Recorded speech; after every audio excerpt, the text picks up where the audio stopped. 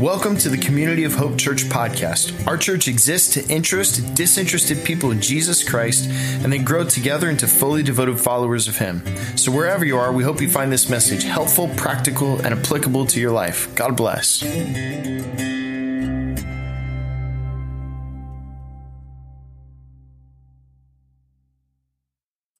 Well, good morning, everybody. How we doing today?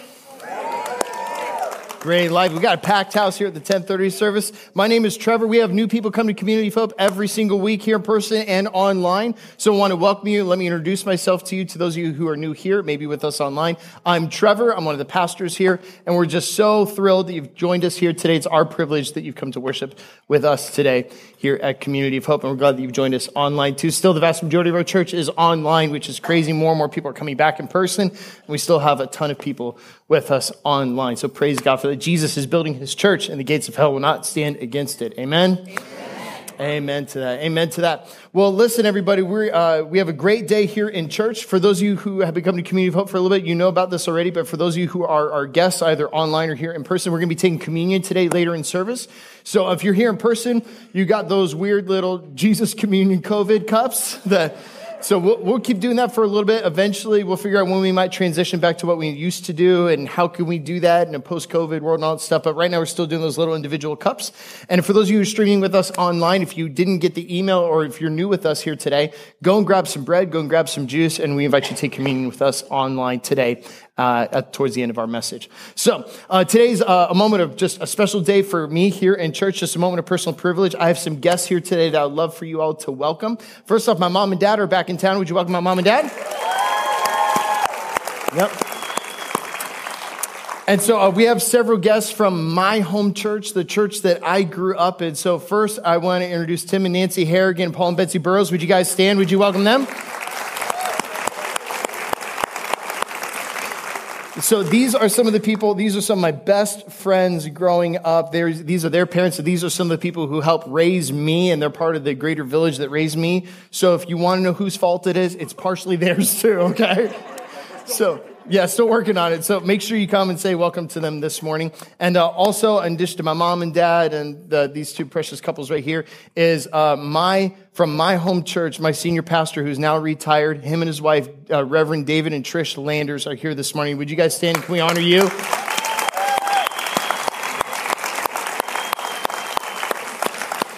And so I affectionately call him Rev. And I just want to honor the both of you. Thank you for being here today. They were here my very first Sunday at Community of Hope 7 years ago, and they're here again this morning. I love you. I honor you. I came to faith in your ministry. I came to know Jesus because of your church. Thank you. Thank you. And if I say any more, I'm going to embarrass him and I'll cry. So welcome to you guys. So it's also a big day for just the Community of Hope family. Again, if you're new with us, we're a multi-site church here in Palm Beach County.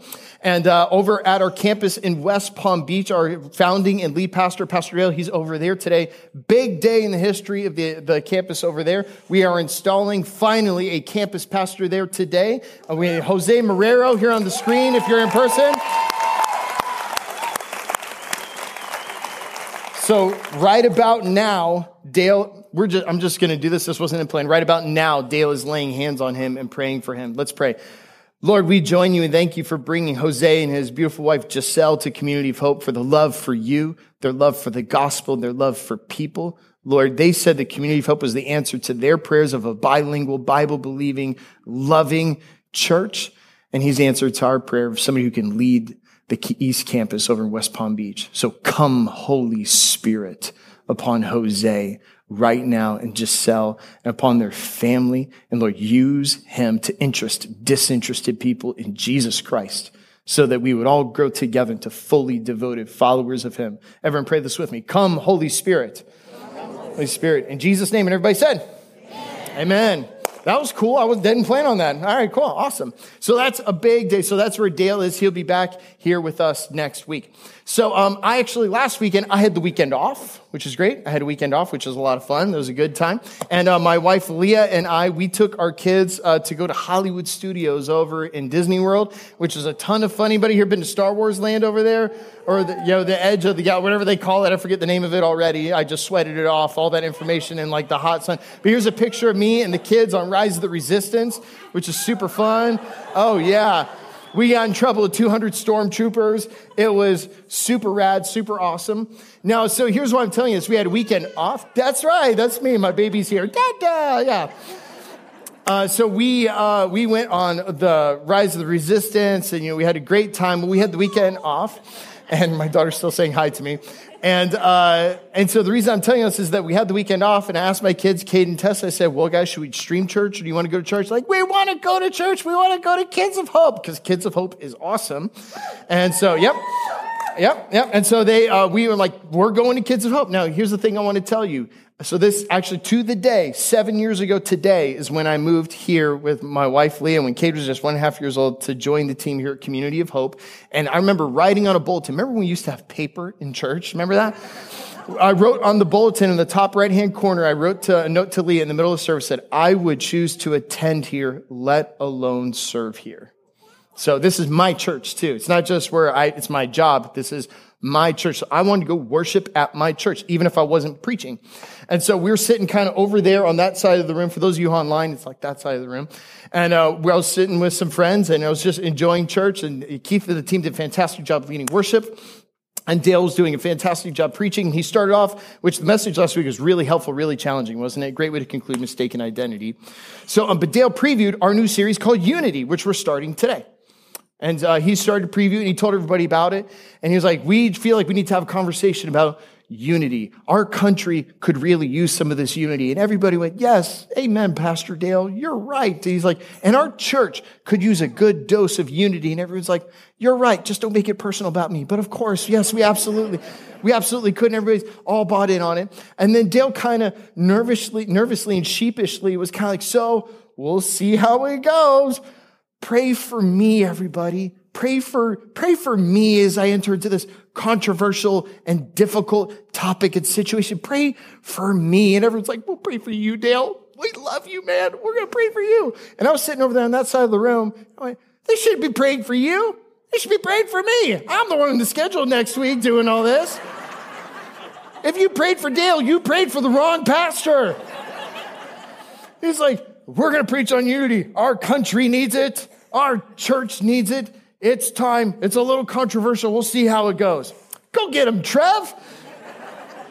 So here we are today, and we're going to jump into unity. Now, in our church, if you're new, we do a theme verse for each sermon series where it's one thing to learn to be a reader of the Bible, whether a paper Bible or on your phone, and that will transform your life in the best way. It's the best habit you could possibly add to your life.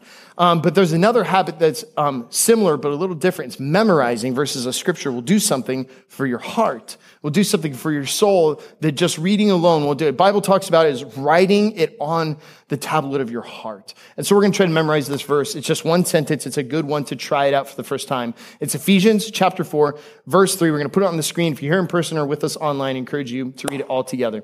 Ready? Go. Make every effort to keep the unity of the Spirit through the bond of peace. It's Ephesians 4:3. So we're talking about unity. Now, can I be honest with you guys?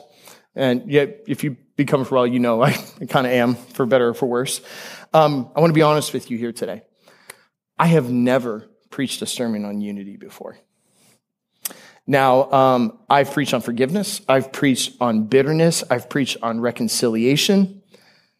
I've never preached on Christian unity before. And some of you are like, yeah, I know, you're green, rookie. Of course you haven't. Listen, I've been preaching like 50 sermons a year for a couple of years now. And even before I got here, I preached for years in different ministries at Florida State, where Leah and I met and fell in love at a campus ministry there. I have never preached on unity. In fact, I don't think I've ever heard a sermon on unity before. Have you? Dale and I certainly, man, we haven't taught about this. Like, ever. Reverend Landers, maybe you did, maybe I forgot, I don't know. Just recently, great, okay, cool. I've never heard one before.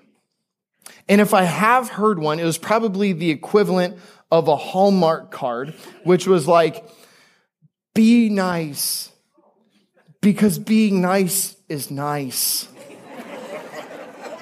So be nice. It's like, why can't we be friends, right? Right? Well, a Hallmark card like that healed the division in our culture and in our society. Is that going to cut it?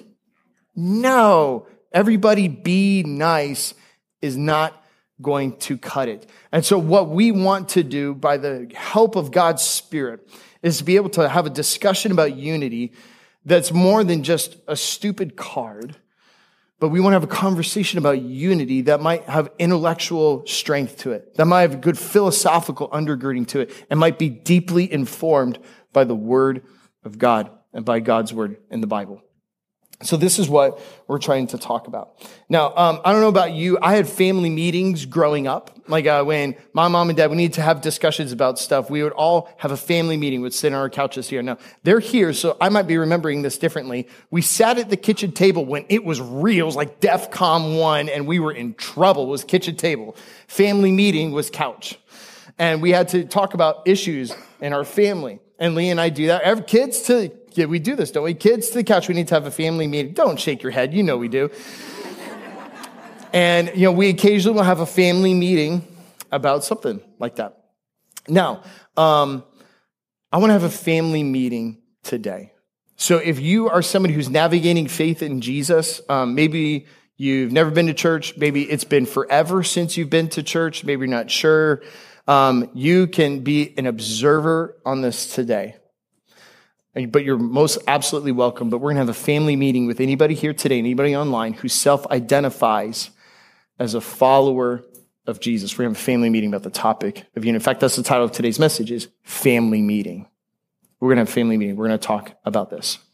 Now, we need unity. Obviously, our country is in desperate need of unity. I read that one author pointed out recently that he said, increasingly, Americans don't like each other. Increasingly, Americans don't like each other. According to November 2018 Axios poll, 54% of Republicans believe that the Democratic Party is spiteful, while 61% of Democrats believe the Republican Party is racist, bigoted, or sexist. Approximately 1/5 of both Republicans and Democrats consider the opposing party evil. A Pew Research poll in 2016 found both parties largely felt the other was close-minded and generally unfavorable. How's that go when you have two groups of people both accusing the other of being close-minded? Now, I want to be very clear here. This is not a political sermon series. We here at Community of Hope, we avoid partisan political conversations for the sake of the gospel because the kingdom of God, where Jesus is our king, is above political parties and nationality and atheists. We believe we belong to something higher and better than all of that. We belong to something higher and better than all of that. Here's why I'm bringing it up. Because sometimes what's happening, so like church isn't a building, right? Church is a people. We talk about that all the time here at Community of Hope and online. Like there's more people joining us online today than people who are going to be in actual buildings. So we know the church isn't a building, it's a community. Still, just run with me for a minute with this metaphor. What's happening on the outside of the walls of our community is seeping into our community. And when the Bible talks about when the outside culture is more influencing us than when we're influencing them, you know what that's called in Scripture? It's called being worldly. So what's happening outside here is seeping its way inside here. The president of a magazine called Christianity Today, it's a magazine that Billy Graham started 60 some odd years ago. The president, named Timothy Dalrymple, try to say that 3 times as fast. He writes about the current moment that the evangelical movement finds itself in. Now, just to be clear, if you watch a lot of news media, the term evangelical has become a category in partisan politics when it's actually really not that. It's a very broad global movement that just doesn't exist within America. It's a broad term that exists within Protestant Christianity that has a high view of Scripture, a high view of evangelism. And we are a part of that movement here at our church. Again, it's not a political thing. It's more of a theological thing, a movement within the Protestant branch of Christianity. Anyway, so he's writing about it. Here's the current moment the evangelical movement finds itself in, especially in America. He writes this: one group within American evangelicalism believes our religious liberties have never been more firmly established, while another that they have never been at greater risk. One group believes racism is still systemic in American society, while another that systemic racism is just a push and a progressive program to redistribute wealth and power to angry radicals. One is more concerned with the insurrection at the Capitol, and another with the riots that followed the killing of George Floyd. One believes the Trump presidency was generationally damaging to Christian witness. Another that it was enormously beneficial. One believes the former president attempted a coup. Another that the Democrats stole the election. One believes masks and vaccines are marks of Christian love. Another that they are the rejection of the same, or that the rejection of that same is actually a mark of Christian courage instead. This is the moment that churches like ours find ourselves in. Like, my goodness, I can't remember a time now. In the grand scheme of things, I haven't been alive that long, but I can't remember a time in my life when we have covered so many controversial topics in a 14-month span, right? It's been a little bit of a year and a half, hasn't it? It has been. And can I tell you, Pastor Dale and I have felt that. And we've seen that. So what I just read here is a nice quote from a president of a magazine, but has absolutely been my experience as a pastor here in our church. All those perspectives exist within our church. All of them. And all of that division and all of that is here in our church and in our community. Now, here's what I observe. And Pastor Dale agrees. And we talk about this all the time. We notice things. We notice that, generally speaking, people's outrage and disgust for others is on the rise. We observe that people's enemy list is increasing instead of decreasing. And we notice with all the hundreds of cups of coffees we've had with people over the past year and a half with every controversial topic that we've tried to navigate as a church, we've observed that almost universally, with every person we've met with about any controversial issue, again, I'm dead serious here, almost universally, everyone believes Dale and I are only listening to people on the other side of the argument. Thank you for laughing at that. Thank you. It's ridiculous. I'm sitting there going, what world am I living in? Thank you. That actually makes me feel, that was a cathartic moment, man. Thanks a bunch. Can you be my counselor? Okay, great. Here's the point. Outrage is up, enemy list is up, and people's own feelings of marginalization, where everybody feels marginalized and no one's listening to us anymore. That's what's going on. And you know what? All those are signs and symptoms to me of in our, like a dashboard of the spiritual health of our community and the broader Christian movement in America. It shows me that we're being formed in the wrong direction in some ways, and something's wrong. You see how we're equally offending everybody on some of this stuff? Something's wrong. And so we need to have a family meeting.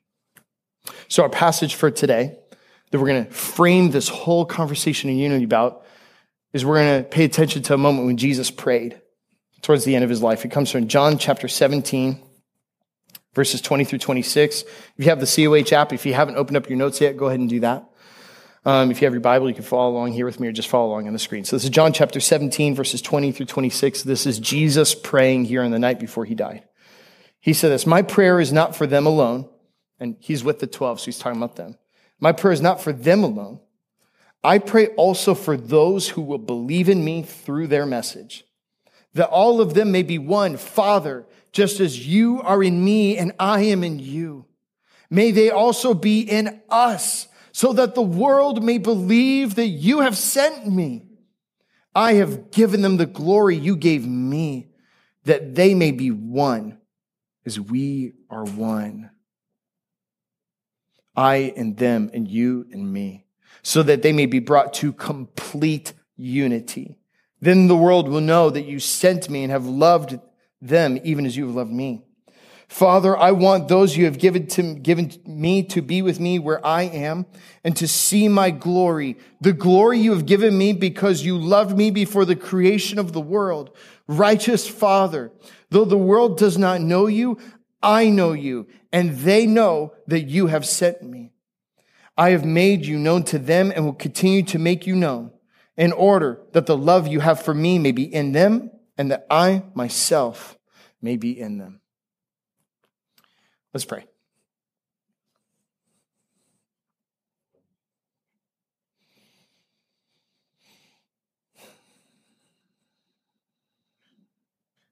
Instead of listening to me pray, I'm going to make a suggestion here. If you're willing, nobody has to do this. There's nothing magic about it. But if you're willing, would you just put your palms up on your lap as just a posture of openness in prayer? Again, if you're uncomfortable, you think it's weird, don't worry about it. You're not losing heaven points or whatever. But it's just a posture of prayer. And just pray silently to yourself the prayer of the prophet Samuel, which is, "Speak, Lord, your servant is listening." Go ahead and you pray that silently.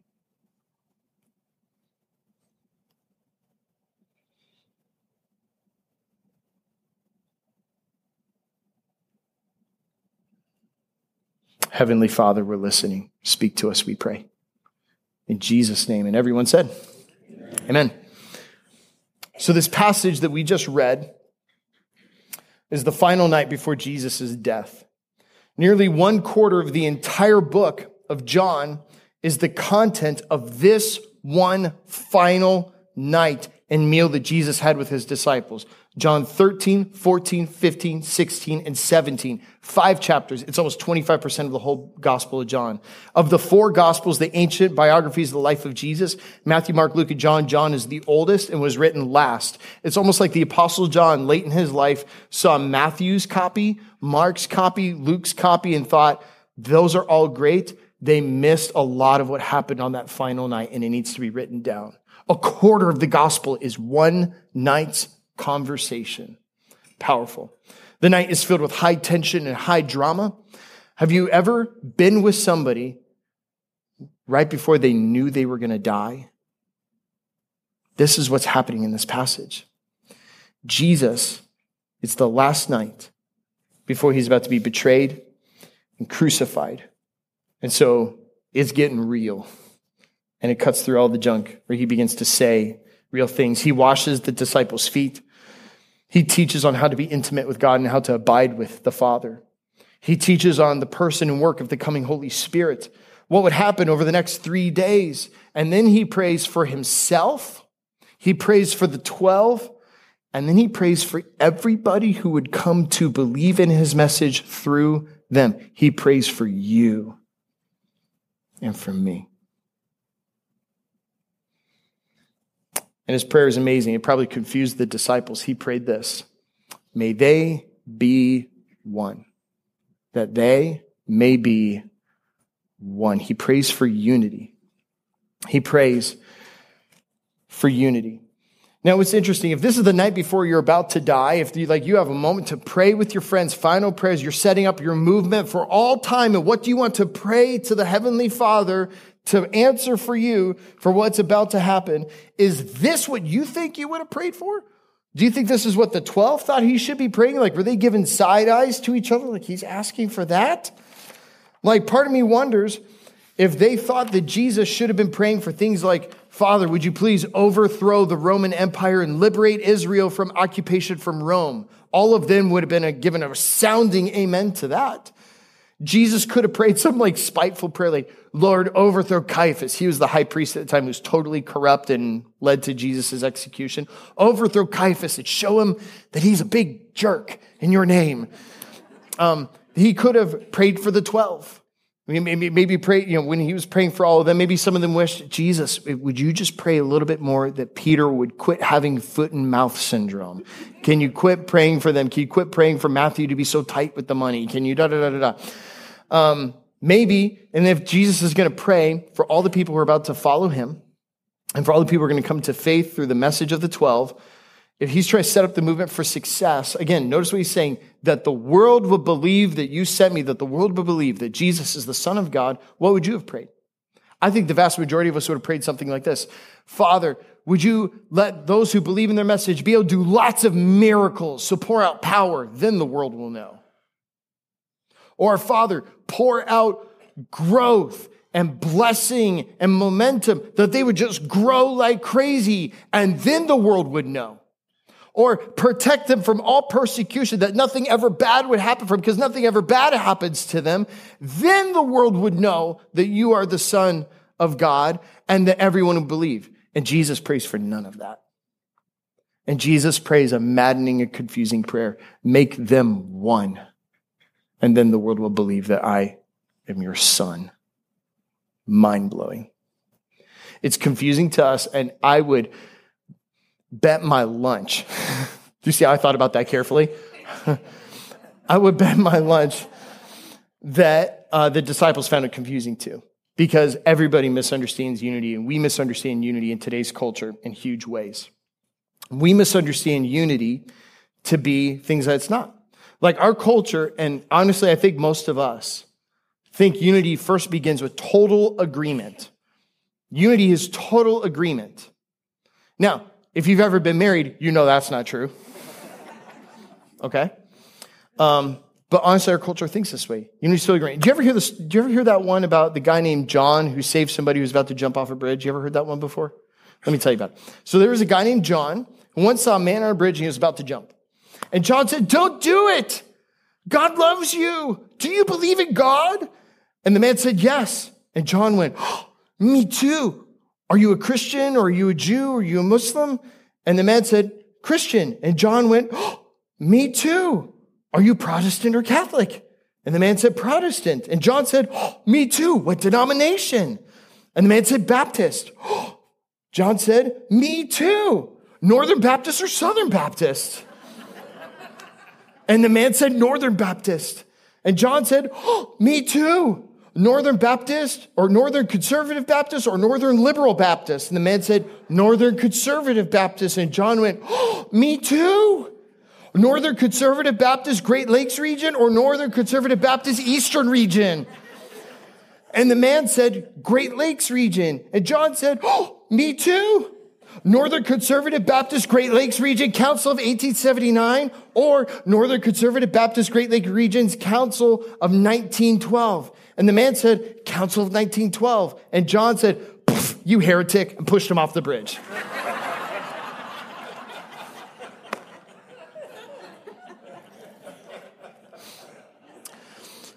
So, I mean, like, it's funny, but like, we actually kind of do this a little bit. Like, in our culture, Christian or not, we think unity means total agreement. Like, unity is total agreement is the holy grail. And if we agree on everything, that means all division will be eliminated and we'll have utopia. And so what we have to do is just be in total agreement. Is that reality? No, it's not. And so when you realize you can't have total agreement on everything, well, where does that go to next? Well, this goes to where we cancel each other. Now, this has been a lot in the news lately about cancel culture and all this other stuff. And can I just be real for a minute? Is cancel culture a real thing that we should deal with? Yeah, but let me tell you, I know lots of people who are like, I'm not saying like anybody in this room, just speaking generally. I know lots of people who could be in this room or online who aren't in charge of any media company, but we will totally cancel somebody we don't like. Can I just say that? Can I just step on some toes? Can I say that? Okay, some people are like, "I can't believe he's doing this." Oh my gosh. Where we cancel other people. If you don't know what that means, that's where we just try to silence people because we don't like their disagreement with what we believe. And what we do when we try to cancel people, we try to silence people, you know what that is? That's actually the spirit of murder without the blood, because you actually don't want somebody to exist.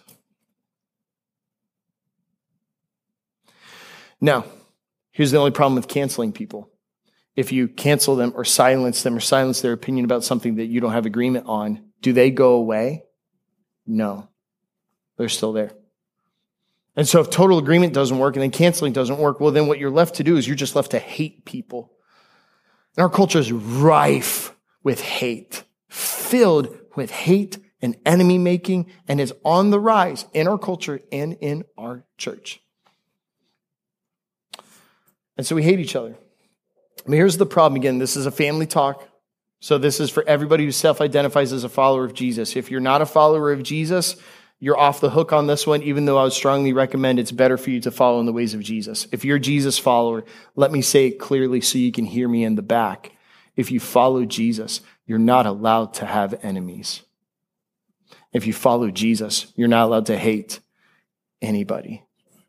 Because Jesus says, love your enemies, pray for those who persecute you. Maybe the people we're most angry at in our culture, we should just spend more time praying for them instead of being angry at them, because it's hard to be angry at somebody you're praying for. And then all this dumps into, if you can't have total agreement, try to cancel people, we hate people, then it just lives into a culture where we're like living in conflict all the time. We're just swimming in all the time and name calling and all this stuff. I mean, this is why social media has, in a lot of ways, has turned into like to a cesspool of people just yelling at each other all the time. I got off Facebook for the first quarter of the year just as an experiment. My mental health got better because I didn't listen to people who start yelling all the time. I deleted Twitter from my phone because all it is people screaming and yelling at each other. And we just live in conflict all the time. That doesn't work either, because as the ancient wise philosopher Dr. Phil used to say, he used to say this, how's that working for you? How's all of that working for us? Is it? It's not. It's not. And what I'm here to tell you today is not to beat everybody up about our anger. I'm here to tell you Jesus has a better way. In fact, Jesus taught on this. We said, may they be one. May they be one. What does that mean? Well, here's actually what unity means in Scripture. If we throw all the misunderstanding away, here's what unity actually means. Unity is oneness of heart, mind, and action. It's oneness of heart, mind, and action. It's not total agreement, but this oneness is like people coming together in a unifying way instead of moving away from each other in a disunifying way. Here's some of the scriptures that help inform some of this. What's the scriptural testimony of this idea? Jeremiah 32:39 says this, and this is the Lord speaking through the prophet. He says, I will give them singleness of heart and action, so they will always fear me, and that all will go well for them and for their children and after them. 2 Chronicles 30, verse 12 says this, also in Judah, the hand of God was on the people to give them unity of mind, to carry out what the king and his officials had ordered, following the word of the Lord. Acts 4, verse 32. In verse 31, there's another outpouring of the Holy Spirit. Did you know that God pours out his Holy Spirit multiple times, not just one time? Crazy. So in Acts, God pours out his Holy Spirit in verse 31, and here's the result of it in verse 32. All the believers were one in heart and mind. No one claimed any of their possessions was their own, but they shared everything that they had. Here's the interesting thing and the amazing thing about all of this that gives me hope. I remember growing up, my mom and dad, when my brother and I would be fighting, dad would come in and go, knock it off, just get along. You know, we'd just do all that bickering stuff. Everybody bickered with their siblings growing up. If you're an only child, sorry, this is leaving you out. And it was just knock it off. And I feel like a lot of times when we think about unity, we're probably think God's just coming in, kicking in the door, going, everybody knock it off and get along. And we can't pull it off. According to these scriptures here, it's God who brings the unity. It's the work of the Holy Spirit that heals communities. It's the Spirit of Jesus that's at work in mending relationships and keeping people strong together. I don't have strength in myself, and neither do you, to be unified. But the God we worship here in this place and in this church is the God of unity. He's the one who sent his son to die so that we could be unified with the Father once again. And he's the one who died on the cross and sent his Holy Spirit so we could be unified with each other once again. It's actually the whole message of Jesus is oneness with God and with each other. It gives me hope that it's not all up to us, but if we cry out to God, he can do it. Now, here's the other thing that Jesus said, that they may be one, but notice the second phrase, as we are one. Now, who's we? Is he talking about him and the 12 disciples, the 12 goobers around the table? Is he talking about them? No. He's talking about what's called the Trinity in Christian theology. Now, the word Trinity is actually nowhere in the Bible, but the concept of the Trinity is all over the Bible, especially in John 13, 14, 15, 16, and 17. It's all over the place where Jesus very clearly paints a picture of who God is, that God is a perfectly unified being of one. There's only one God, but within that Godhead are three distinct persons. And Jesus says his prayer, he's begging the Father, make them one like we're one. It's the whole reference point for everything. And that's what he's answering is, God, Father, give them what we have. Now, the problem is followers of Jesus get really confused around this idea of Trinity because we think it's some mathematical equation and we try to pretend like we're mathematicians and scientists when we're really not. And we're trying to understand how can three be one and it doesn't make sense. Don't think of the Trinity that way. It's not a math equation. Think of the Trinity as a table with three friends around it having a cup of coffee. I want to show you a picture. This is an ancient icon called the icon of the Holy Trinity. It was painted by a man named Andrei Rublev in 1425. He was considered one of the greatest painters of Russian Orthodox icons. And this was based on Genesis 18, the story of Abraham and Sarah and God visiting them. But also Christians have interpreted this passage, and so did Rublev, it's a perfect picture of the Trinity. And so he painted an icon to help depict it. Again, this is like pre-Renaissance, pre-Leonardo, Michelangelo, and all this stuff. So the art level isn't the same, but just roll with me here for a minute. And by the way, if you think icons are weird, I get you. It's not like I have a bunch of icons hanging up in my house. Like Joanna Gaines is not hanging up icons in people's houses in Waco, Texas. You know what I mean? Like it's not very chic. Here's something I do to help people understand. Here's a picture we took a couple years ago, some guys to just help it out a little bit more. Does it make it better? Does it make it better? No? Okay. All right, so go and put up the icon again. But you get my point. Just roll with me here for a minute. So here's what's the beauty in this picture. Scholar Steve Seaman says this, that when people reflect on this picture of unity in the Trinity, notice this. Each person is holding a staff, meaning they possess equality of divine authority. They all wear blue robes, pointing to their oneness, yet they also have different colors of garments, indicating they have distinctive identity, yet they are still one. Apparently, unity is not conformity. Notice that their faces are bent towards each other, disclose humble, self-effacing love for one another. They have gleaming eyes, which convey enjoyment of each other. See, this is a perfect picture of intimate friendship and relationship and community, which we're partial to here at Community of Hope. Because what's the second half of the word community? It's unity. It's unity. And this is Jesus' final prayer for the 12 and for all of us. That we would experience perfect oneness, perfect friendship, perfect relationship. I mean, haven't you ever experienced just a season of perfect friendship with somebody before either of your brokenness ruined it? Isn't there nothing better than that? And that's what Jesus is praying, is that his followers would be one, as the Father and the Son and the Holy Spirit are one in complete unity. And Jesus says that will win the world to believe in me.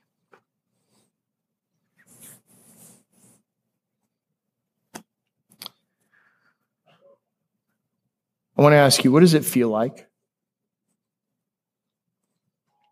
when you think about unanswered prayers that you're carrying with you? I think of some of my most painful unanswered prayers.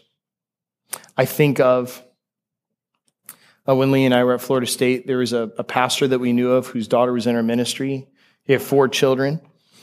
And he and his wife were both relatively young, and she all of a sudden overnight became septic out of nowhere. And we literally prayed all through the night all night long that she would be healed and God would spare her life. And she died in the morning. Gut-wrenching.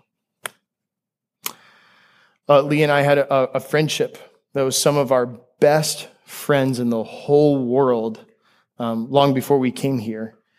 And we were in each other's weddings. We were going to do life together and raise our kids together.